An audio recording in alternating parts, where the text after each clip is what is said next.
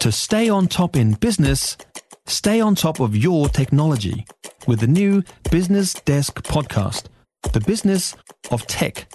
Listen on iHeartRadio or wherever you get your podcasts. Heather Duplessis-Allen.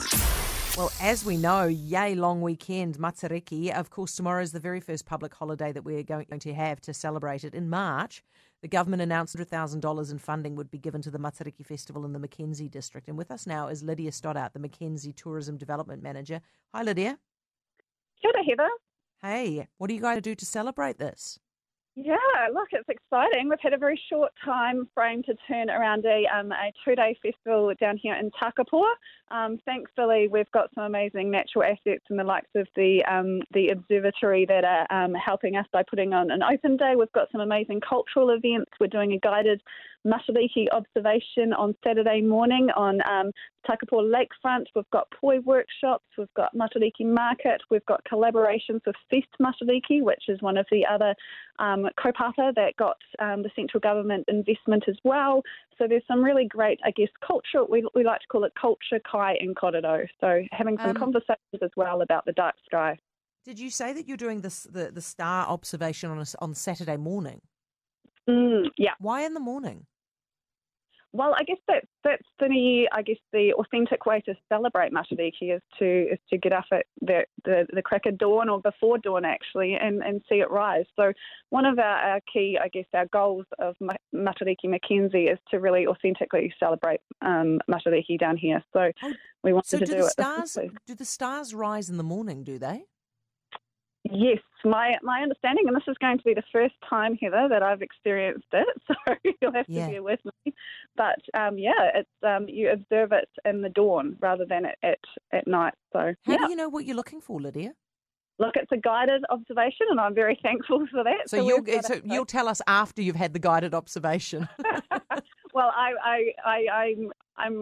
we've got an awesome kaitahu astronomer, Victoria Campbell, who's brought this festival to life, and she's going to do the guide. She is an expert in her field, and she is definitely ready and willing to go. So I'm really looking forward to it.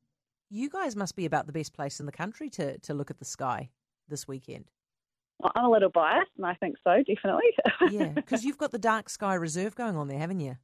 Yep, absolutely. We were the first Southern Hemisphere actually to have a dark sky reserve, and we are the world's largest gold dark sky reserve, which is pretty exciting. So if this works well, and if you guys do no pressure, Lydia, but if you do a fantastic job of this, you might actually turn into something of a tourism destination, right? For Matariki, yeah. I mean, I'm reluctant to kind of put any of those labels and things on it at this stage because a key part of this festival is actually having it co-designed with Mana Whenua and having a really good partnership around our governance and then determining the aspirations of the festival moving forward. But I certainly believe we've got the right ingredients to do some pretty amazing things down here in Te Manahuna and the Mackenzie. Tell you what, there's no point in doing something like this unless people like it and come along to it. So if we want to come along, do we pay for it or what's the deal?